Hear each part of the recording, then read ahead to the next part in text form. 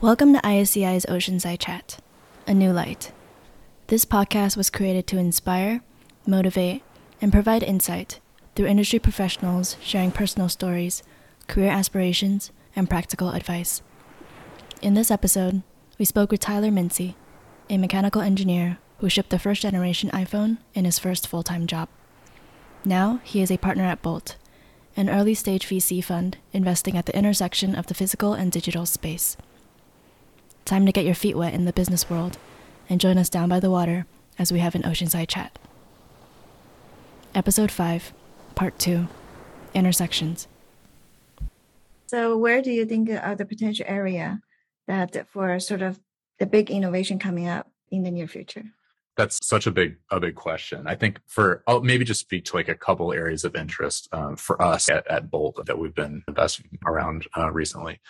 If you look at our portfolio, there's about half of the companies that are building a consumer product and half the companies are building an enterprise product. We actually like to do a mix of the two. And a very interesting trend right now is companies are actually blending the line between the two. I think there's lots of people that are kind of working in a gig mode or are doing a combination of their just employment structure is different, where they're working for a number of small side projects or they're self-employed in different ways. And so they're switching modality really quickly between what's personal and what's enterprise. And so that blending of the line of like what is prosumer or things like that and how that's like not even a term that applies anymore is really, really interesting to us. There's some investments we made. There's a company called Heroes Jobs that makes a kind of a hiring platform that's all based on short form videos, like a Snap or Instagram stories type interaction between hiring managers and job posts and the applicants that are applying. And that's like a purely 100% enterprise tool, but it's really drafting off of a lot of consumer content trends that's I think very, very interesting and really addressing a whole demographic of people that like would love to never touch LinkedIn in their whole life too. So kind of tapping into some interesting generational demand trend as well. There's another company called Audigo that makes a kind of a mobile-centric audio and video like recording and publishing platform. So really targeted at the creator economy, really simplified term, but it's very interesting. Like those people are constantly publishing content to like many different platforms spontaneously and at a higher rate and volume than ever before. And that's something that like the product feels very consumery in some ways, but the people are using it for their livelihood as well, more and more. So that like blending of the line between the two things is really interesting. It's just, there are different constraints. Ultimately, innovation like comes out of moving constraints. Like if your goals and objectives and constraints all stay the same and you just try to redesign things, you're going to land in the same place that things have been, done historically.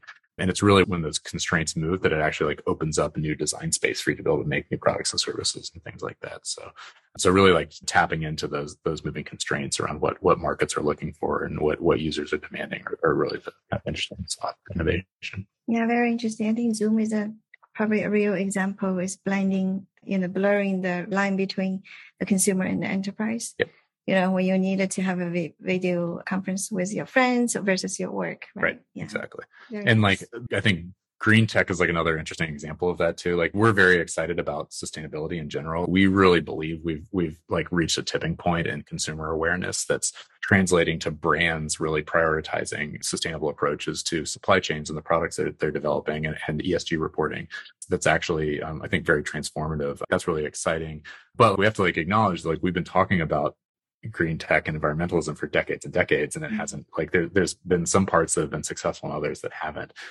Really digging into why, what's working, and where are the kind of boundaries for innovation are really important. Yeah. So I would like to encourage our audience to ask questions. I will start picking questions pretty soon. So the next couple of minutes, Tyler, I'd like to deep dive into the relationships between technology and innovation. So if we think of innovation as an ecosystem, what is the engine to keep it going? Ooh, can you like say a little more about that too? Like, what do you mean as like innovation being an ecosystem? Yeah, because there's a perception out there. I think people sometimes got confused. Does technology equal to innovation? Oh, and why not? Oh yeah, definitely not. Yeah, technology, I think, is a tool that kind of gives you a new design palette, basically, to approach something differently that maybe allows you to like achieve some functionality that couldn't exist before or helps you do something faster or lower cost, kind of just like can be applied to a different market. I think innovation is really where you take the new technology that's available, but like apply it to a specific problem. So innovation really is the intersection between technology and then a problem statement or something that's changing on the like need side of the equation for your users. So innovation is more like an outcome. Yes, absolutely. And it takes a lot of input, I suppose, whether it's tool, whether it's ideas, in order to generate an outcome named innovation. Exactly. Yeah. And I think it's also important to remember that innovation is not invention all the time too. The picture should not be like a light bulb going on. It's never like this moment in time. It's usually a process. I think the overnight successes are a decade in the making is like very, very true, I think. And that's true of innovation. It's a very like long arc that requires strategy and iteration to really make a difference. It's not like an inventor sitting somewhere with like this like light bulb moment. Yeah. Could you give us a specific example that when you say about technology is actually a tool for innovation? Yeah. So what are some of the examples that you may have? Well, speaks that well. I think one that comes to mind and just is relevant to us is the iPhone too. So it was actually really funny. Like when the iPhone shipped in 2007, there was a Time magazine cover that had it on the front page. It was like Invention of the Year. And still remember that. Yeah. And for me, that was not exactly the correct understanding of how that product came to life. It wasn't like it, emerged fully formed from, Steve Jobs' head, basically. The whole reason that product could exist was because a number of different enabling technologies were on like very long evolutionary paths that like led up to that. It was a combination of mass storage, flash storage that was very small and low cost, with cellular technologies, with touchscreen technologies, with miniaturization, and the advance of modern operating systems as well that could actually run in like resource efficient ways on the phone. So the fact that all came together was the result of, decades of iterative work for all those like ingredients and evolutionary paths that really led into that as well. And innovation is like that whole thing happening. So I think you have to approach innovation with that same mindset and not really like the focus shouldn't be around, I'm going to have this like clever idea that I'm going to think of in a room myself. It's really going to be about like, let me open my eyes and see what the most exciting evolutionary trends are that have been happening for the last 10 years. Like, where are those converging and where are those convergent points? Where's there a spark there? That's going to be something especially exciting. Yeah, that's very interesting. So back to this like engine of the ecosystem for innovation. Do you think, we can do multiple choices, right? Do you think it's actually people, it's actually skill, it's actually creative ideas, it's actually technology? What exactly? I know it's very complicated, right? Yeah, Gigantic system. It involves almost everything, we're living. But I'm wondering about, if you were to prioritize saying the source of innovation, right? It really coming from somewhere. And then, whether a university, whether a community, that we should really kind of encourage more of that happening. What would you focus on? Yeah, I think it's a little bit of both. I think innovation really happens like at, again, the intersection of those trends when they overlap. And that requires like people to sit at those intersections too, I think. And so I think innovation usually comes from people with interdisciplinary backgrounds or small groups of interdisciplinary people working together. It's usually some components of one industry or technology and or somebody with really personal insight to a need that come together where that innovation happens too. So I think really facilitating those interdisciplinary like gatherings and exchanging of information, I think really helps facilitate that too. I see. One of my favorite TV shows ever, if people haven't seen this, is the show Connections. This guy James Burke did back in the 70s. Like it's all online now, the Internet Archive, you can find it. But he just tracks these like amazingly complex and surprising kind of evolutionary journeys of information technology or nuclear physics, from water wheels to punch tapes to mental guidance control systems. And I think go watch a few of those. They're very entertaining and also like old school in a really charming way. But I think that really paints a very tangible example of how crazy the leaps are and the little spark gaps that fire between ideas happening. And it's really hard to ever be able to predict. It's more about creating like ingredients and the environments for those innovations to emerge. Yeah, perfect. All right, now I give you a break. Oh, nice. How about you ask me a question? Yeah, it's a little bit of a two-part question, but in your day-to-day like work very broadly now, like do you feel inspired? I do. Yeah. What inspires you? Like what are your sources of inspiration? I feel like impact. Each of us have a lot to offer, right? But I think what's equally important. And also we cannot get more or less is your time. So you only got 24 hours a day. Mm-hmm. So it's really your decision in terms of where do you invest those time. Yeah. And I would love to see that my investment of the time generating some impact that beyond me. Mm-hmm. And it could even be beyond our generation. Mm-hmm. So that's sort of my source of inspiration to get involved with university, with UC San Diego to begin with. Uh-huh. And, when I teach my class Innovation to Market, that I feel like if at one time I'm able to talk to 100 students and make some impact to make them more successful in the future or help them along the way. And I feel like that tangible impact is really what I'm looking for right now. Yeah. Can you say more about how you think about impact? Because different people have different versions of impact, like what goals or missions are important to them or how they evaluate the scale of their impact. Like what is impact to you? I would say maybe improve the quality of life or your quality of your happiness. Mm-hmm. So if you overall feel like you're more equipped with the tool that you needed, and then you're ready to go out there to make a difference and to demonstrate that what you can do, the capability that you mentioned earlier. I think once that happens, for example, if they, create a great idea, but they have difficulty to move to the next step, now we helped them. Or, they wasn't sure about after they graduated, and now they got an opportunity for interview. Mm-hmm. And there's certain soft skill that we taught them at the school, and they feel like they utilize that to gain, the opportunity for interview, and then they eventually maybe land a job. Mm-hmm. I think those are all the impacts that I feel like I can quantify them. I feel like I can justify that. Or why do I spend the time doing something like that? Nice. Thanks. I got 3 questions then.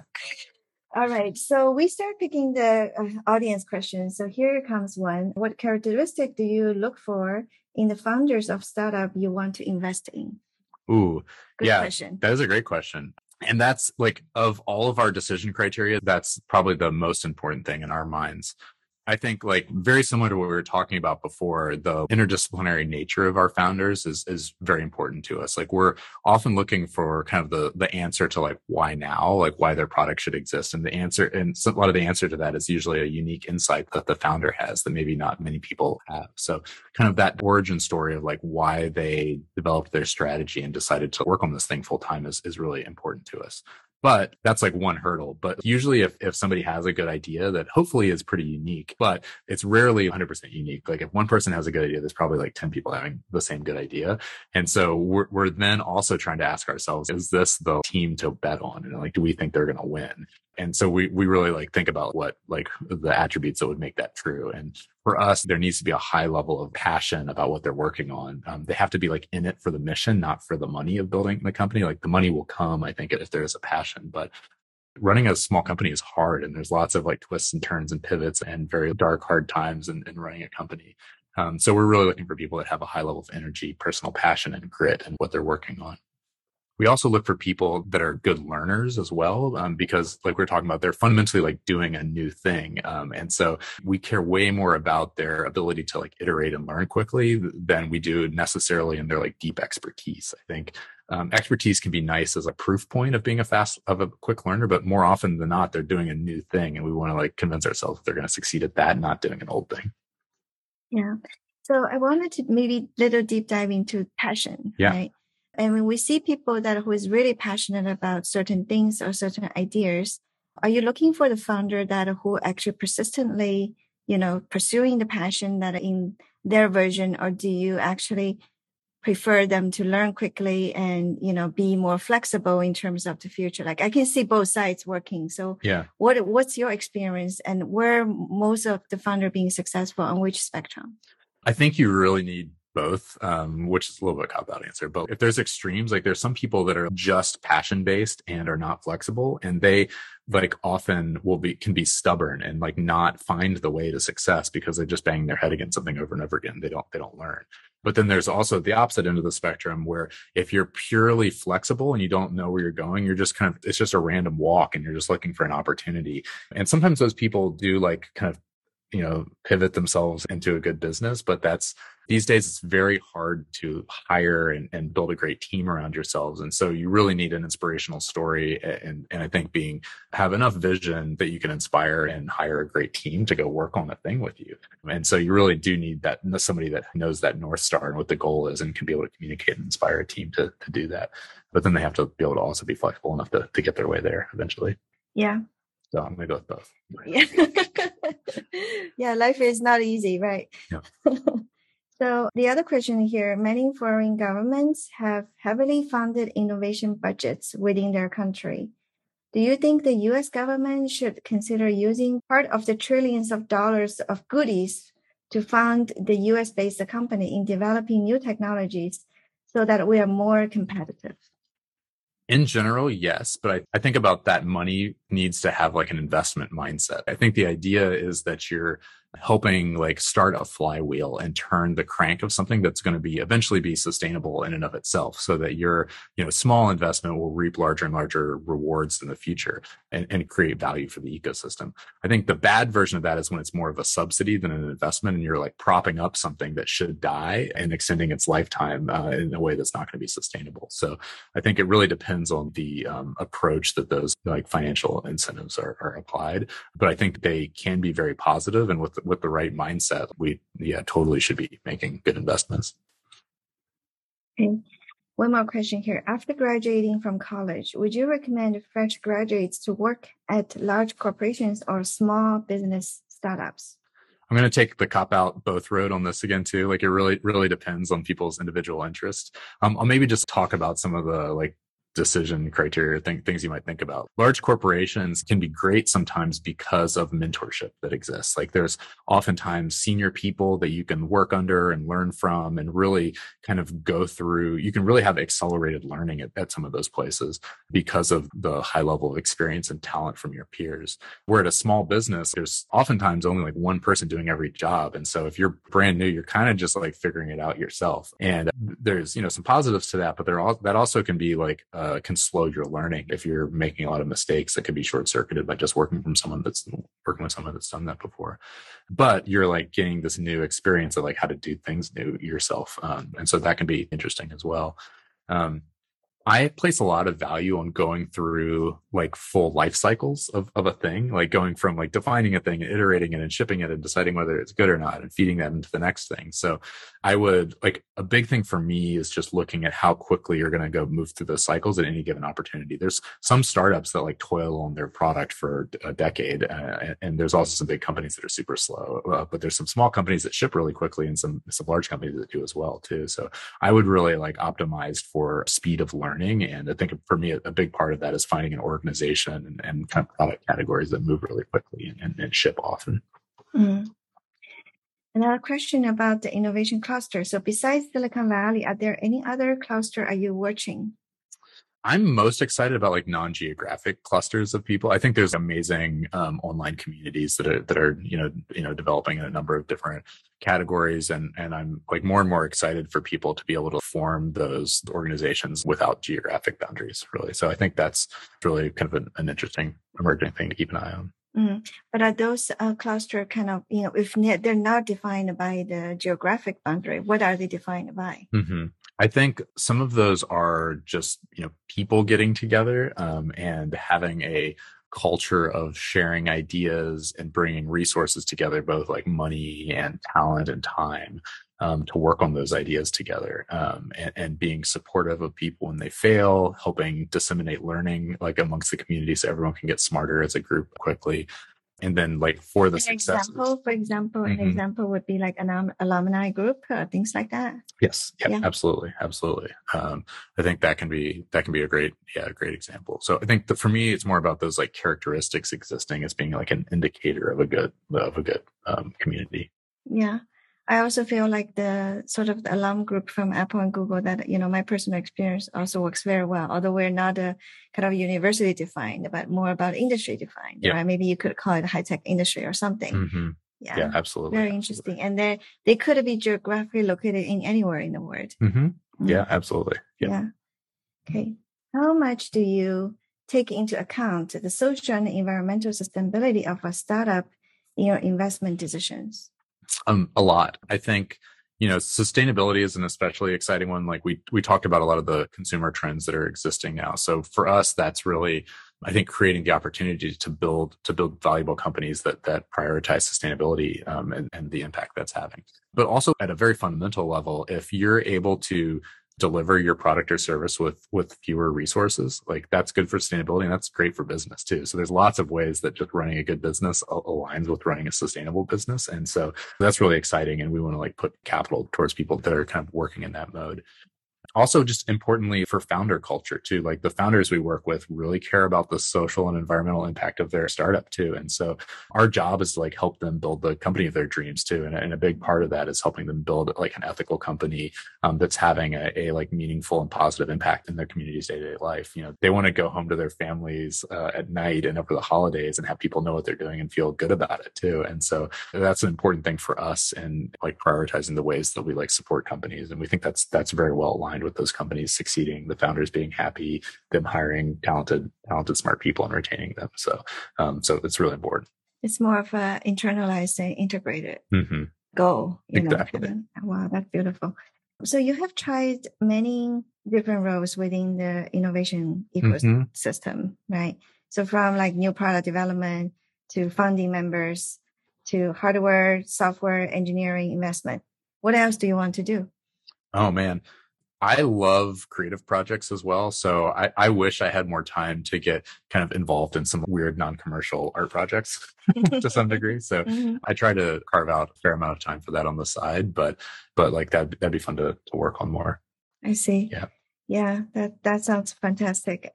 So to conclude our conversation today, what advice do you have for our students who will lead the future of the innovation ecosystem?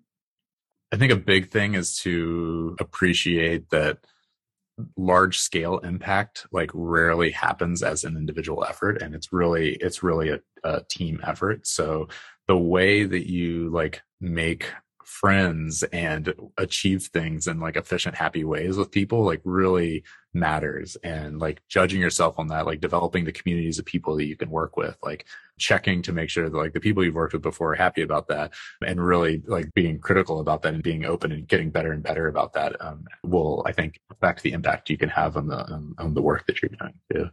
And I think really just appreciating that everything's a team sport, I think, is really, really critical.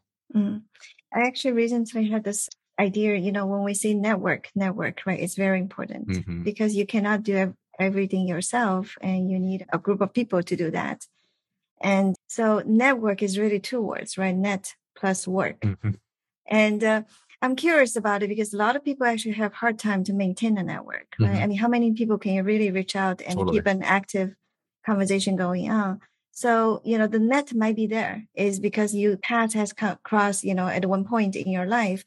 But how would you work hard enough or smart enough in a way to keep the network alive? Yep. Well, like a good network is not necessarily the biggest network either. I think the strength of the network can be like how tight and trusted the bonds are, how the right complements of skills, even in like a 1 or 2 person, like a 2-person team, like come together. It can be like, that's a network that can be really powerful. I think like the biggest thing is like figuring out like what's working and like embracing like the smallest possible networks that's like having the effect that you're looking for. And I think like you don't have to optimize for size of network basically. So it's really quality much more meaningful than the quantity. In most cases, I think there's some like exceptions to that, but yes. Yeah. I see. All right. So Tyler, thank you very much for spending time with us today. Absolutely. And sharing your stories. And I hope to welcome you back to UC San Diego soon. That'd be great. Thank you so much. And thank you everyone online joining us as well. Thanks, guys. Thank you. Thanks for listening to Oceanside Chat. We hope you enjoyed this conversation. If you liked it, please share this podcast and stay tuned for our next episode. We'll see you later.